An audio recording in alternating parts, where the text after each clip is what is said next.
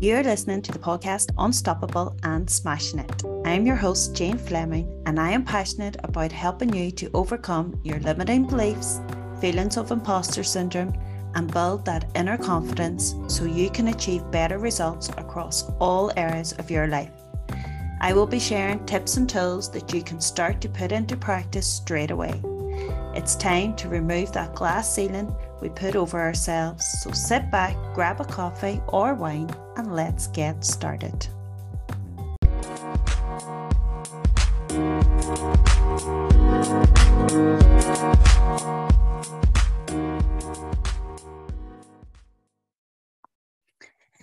So welcome to episode 3. And I suppose this particular episode is one of the reasons why I wanted to do this podcast in the first place. 2 words which a lot of people seem to be talking about, particularly in the business and corporate world, is imposter syndrome. Now, I believe this can be a good thing and a bad thing. And let me explain why. First of all, I think it's a good thing because it's raising awareness around the whole topic of imposter syndrome.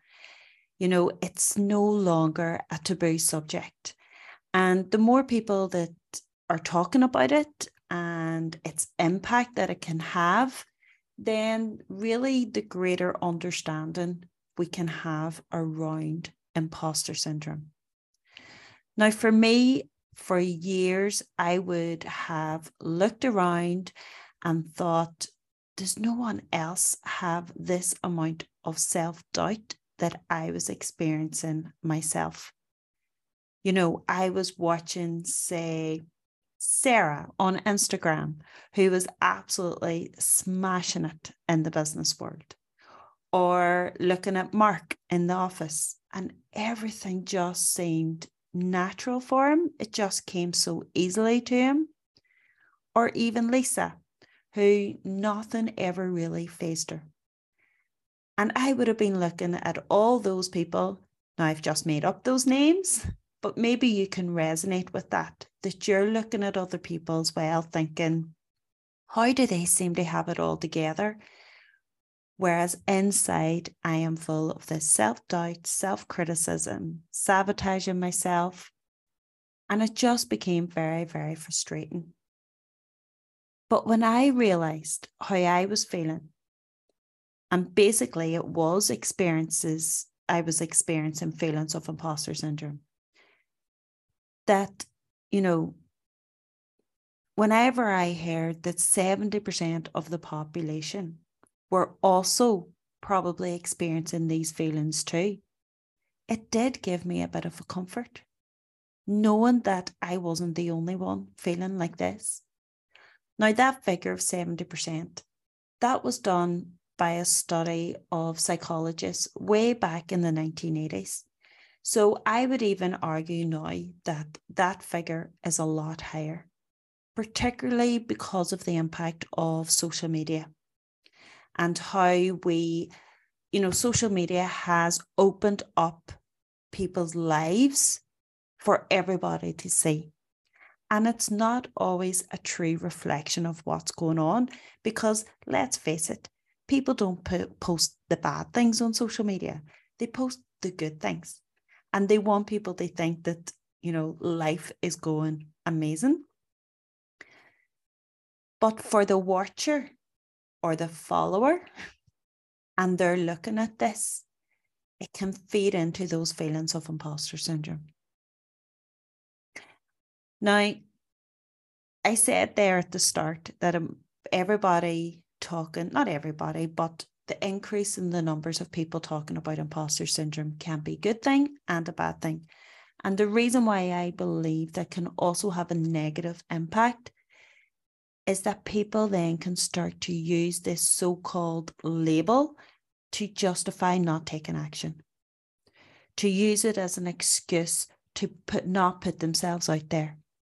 And then you convince yourself it's okay because, I have imposter syndrome, and how could I be expected to go for that goal or promotion or job interview? And it tends then to stop them from taking that action. Now, as a mindset coach, you might think, I have it all together and I no longer suffer from imposter syndrome or self-doubt or questioning myself. But that's simply not true. Why? Because I'm a human. But what I do have now is the tools and strategies that can help me navigate through life and those incidents when the self-doubt arises, so that even if I do take a hit or something doesn't go as planned, then I can get back up again. And this really is the main reason why I started this podcast. You know, I want to empower others with these tips and tools that they can implement when they start to get in their own way. And then continue to smash that glass ceiling and achieve whatever it is that you want to achieve. Now, when we look at the definition of imposter syndrome, it's defined as people's persistent belief in their lack of intelligence, skills, or competence. So it's people's persistent belief in their lack of intelligence, skills, or competence. Now, for me, it comes down to our self-image. And anybody that follows me will know that I talk a lot about self-image. Those fears and worries of not being good enough, not being intelligent enough, not being educated enough, not deserving a seat at the table, worrying about others' opinions, feeling you have to constantly prove yourself, feeling that you have to get everything 100% right. And these are just some of the symptoms associated with imposter syndrome. But it all has to do with our own confidence, our own self-worth, and our own self-belief. Now, there was a joke, and I say this if anybody has ever been on any of my masterclasses or webinars, and I share this often, but there was a running joke with those close to me that I was running out of universities to go to. For me, I always felt as if I needed to know more. I needed to get the next qualification, the next degree, the next diploma, whatever it was. And once I got it, I was okay for a while, but then I would have to search for the next one. So I attended Edinburgh University, I attended Queen's University, Stranmillis University, the University of Ulster. I think I have a diploma as well from Galway University, or it could be Sligo. I think it's Galway. And I even had a stint at Boston University. Now, I don't say this to impress you, but it is an example for how for years I felt I had to know more. You know, I always felt I didn't have enough qualifications. And I believed that, oh, if I just get the next one, then that will be okay. But it wasn't. And even today, I sometimes catch myself, because only recently I came across a leadership and management course. And I thought, I wouldn't mind doing that. That could be useful. Now, I already have a qualification in leadership and management. It's just in slightly different terms, because some of the modules that I studied aren't in this other leadership management course. They're not incorporated into it. So I was looking at this course going, yeah, I could do that. I've already done it. But my point is, now I can recognize this and I can start to look at, well, why is that showing up for me? And then I can put the strategies in place to quieten that inner voice that has me basically questioning myself. Now, even the fact that those feelings of imposter syndrome were coming up for me, I remember about a year ago thinking everything was going great. And then, bam, out of nowhere, those old feelings started to come up. And it was actually just before I was launching my first in-person event. Because of COVID, everything I had done had all been online. But when restrictions started to lift, I was comfortable doing those online webinars now. So as Bob Proctor always said, when you're sitting comfortable, then that's when you need to stretch yourself more. So to stretch myself and put me out of my comfort zone, it was holding an in-person event. And whenever that happened and I made the decision to do it, bam, all those feelings of self-doubt started to come up and I started questioning myself. And I remember thinking at the time, going, what is going on? I thought I dealt with all this. Why is it showing up again? I now believe, and I could be wrong, this is only my opinion, maybe you would disagree, but I feel you can't really overcome feelings of imposter syndrome completely. You can't eradicate them out of your life completely. Now, the impact of them may weaken over time, but I feel when you're about to push yourself and stretch yourself to do something that you hadn't done before and that's completely out of your comfort zone, then those niggling thoughts, those self-doubts are likely to come up. And before you know it, you might be second guessing yourself. However, all is not lost. Do not be going, right, that's it. I can't overcome imposter syndrome. What's the point? I'm not even going to try.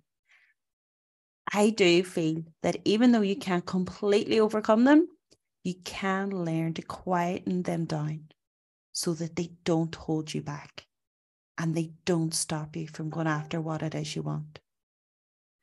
Now, one way to do this is to shift your perception. Start seeing imposter syndrome as a good thing, as a sign, and that might go, what are you talking about? But start seeing it as a sign that you're stretching and you're growing. Yes, you're stepping out of your comfort zone, but you're moving towards something that is amazing and necessary for your growth as a person, for your growth in business, in your career, or even in your relationships. So start to welcome it, even which in itself might seem a stretch. But I know now for me, whenever those feelings of imposter syndrome start to come up, it's whenever I'm about to do something that's going to cause me to stretch myself. And deep down, I know I have to do it. Now, that's the first tip that I'm going to give you that you can start to implement straight away, is to start changing your perception around imposter syndrome. I'm going to give you 5 tips today because I want to leave you with something that you can start to implement straight away. So the first is shifting your perception. The second is moving away from that outcome to process-based thinking. Now, what do I mean by that? When we are focused on outcome-based thinking, that's when we're just focusing on our current results or the results that's going to come up, where we fear then that, oh, what if it doesn't work out? What if this happens? What if that happens? And when you start to think, whatever it is that you need to do, that end product has to be perfect, or that service or that presentation has to be perfect, because you're focusing on the actual results. But if we shift to be more process-based thinking, then that's when we start to see and accept that success is like a path where effort trumps ability. You only even, and I love different types of sport, but you only have to look at, say, the Williams sisters in tennis or David Beckham.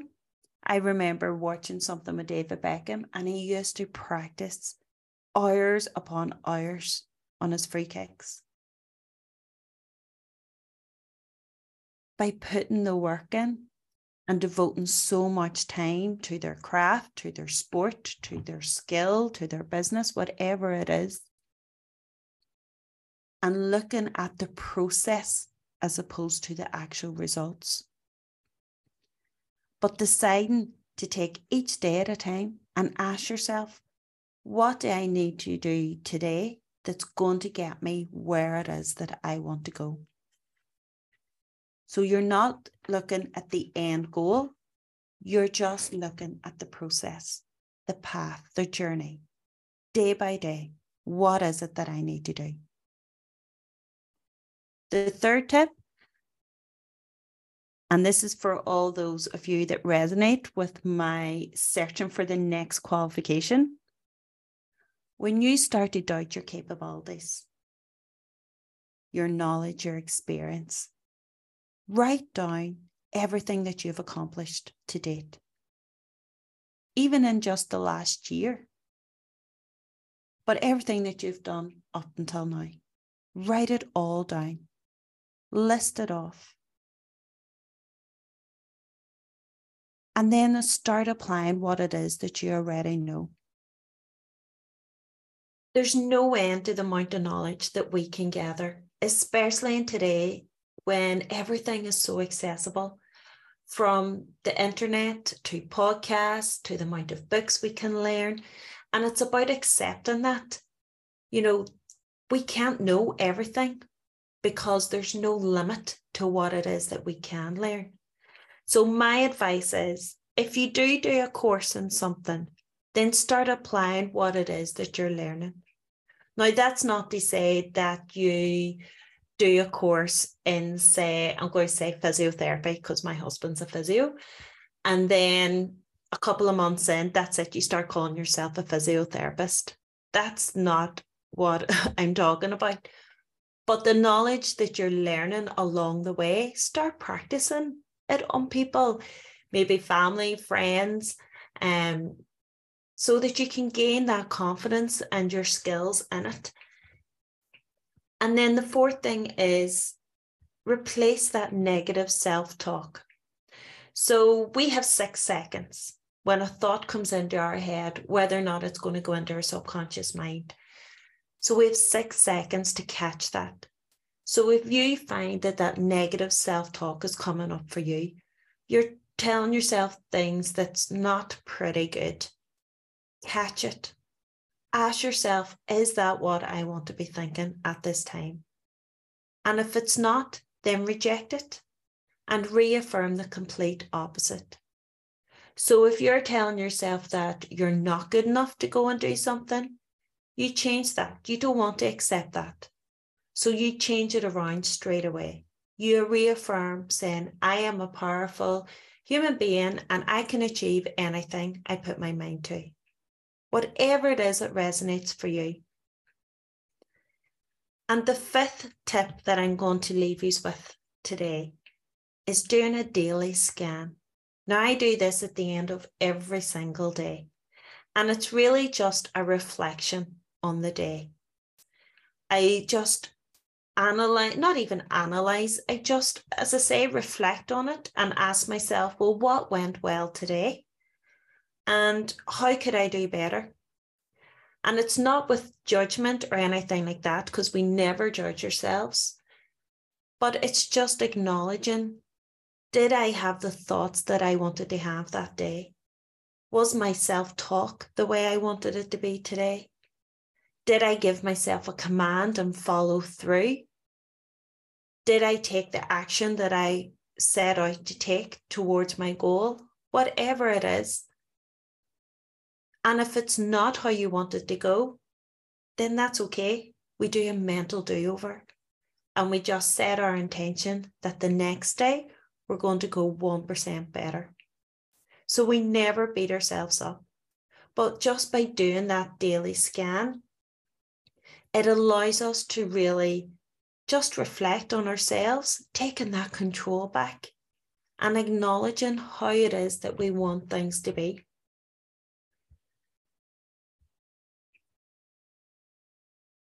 So on that note, I am going to leave you. If you have enjoyed today's episode, then don't forget to like, share, subscribe to Becoming Unstoppable and Smashing It. I am your host, Jane Fleming, and until the next time, have a great day.